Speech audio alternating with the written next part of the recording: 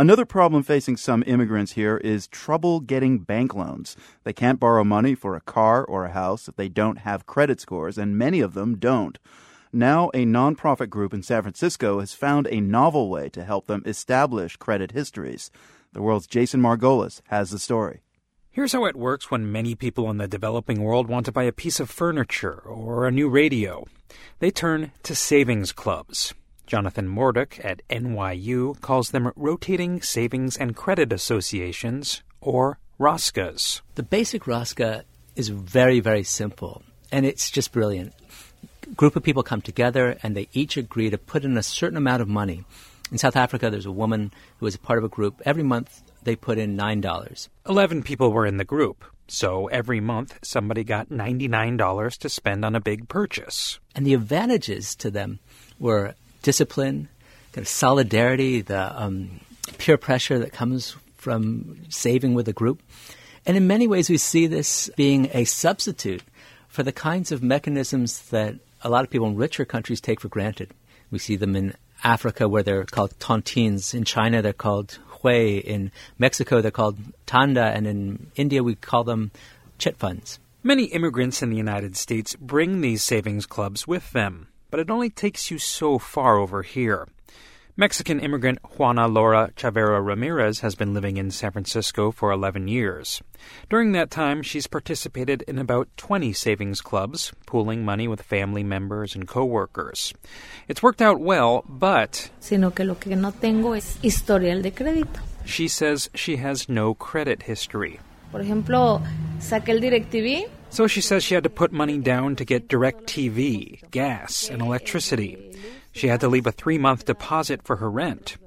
Then, not long ago, Ramirez found out about the Mission Asset Fund in San Francisco's Mission District, a heavily Latino neighborhood. Jose Quinones, the group's executive director, is a Mexican immigrant who moved to the United States as a child. Quinones worked as a congressional aide in Washington, where he became interested in getting financial outsiders into the mainstream. That's where he learned about lending circles. And so what I saw was that, actually the payments and the lending that happens in those lending circles, even though they're informal, it's actually, they're very exactly the same activity that we do in the formal financial system, where we go into a bank, borrow money, and then pay them back. And when we do that, it gets recorded and reported to the credit bureaus. So Quinones figured, why not document what's happening within immigrant savings clubs as well? That's what his organization now does. We essentially just make a record of all those decisions about, how much people are going to contribute, and by when they're going to contribute, and who's going to take the money first and who's going to take the money second. And rather quickly, a credit history is born. Pero ya tengo. Juana Laura Chavera Ramirez says after participating in 2 lending circles managed by the Mission Asset Fund, she now has a decent credit score. In the past 4.5 years, the fund has helped some 2,000 people establish or improve their credit. An encouraging start, but it's been a slow process.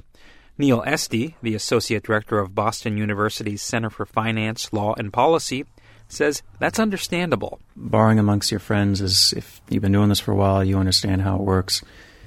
You don't know how it works with this formal financial institution. All of a sudden, there's agreements you have to sign. There's all this technical jargon that really it's difficult enough to understand if you're an everyday person, spent your entire life in the U.S. Let alone somebody from a foreign country who grew up in a place where banks aren't trusted. On top of that, many immigrants have lost faith in U.S. banks after the subprime mortgage mess and subsequent foreclosures, which hit immigrant communities particularly hard.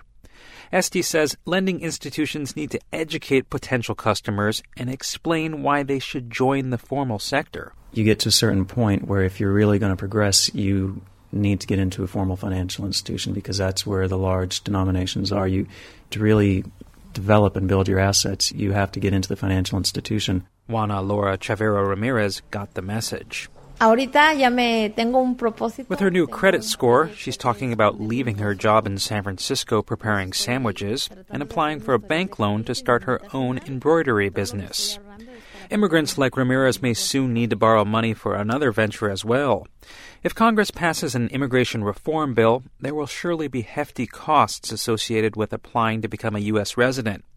And coming up with thousands of dollars in a hurry could be tough for a poor immigrant without access to credit. For The World, I'm Jason Margolis, San Francisco.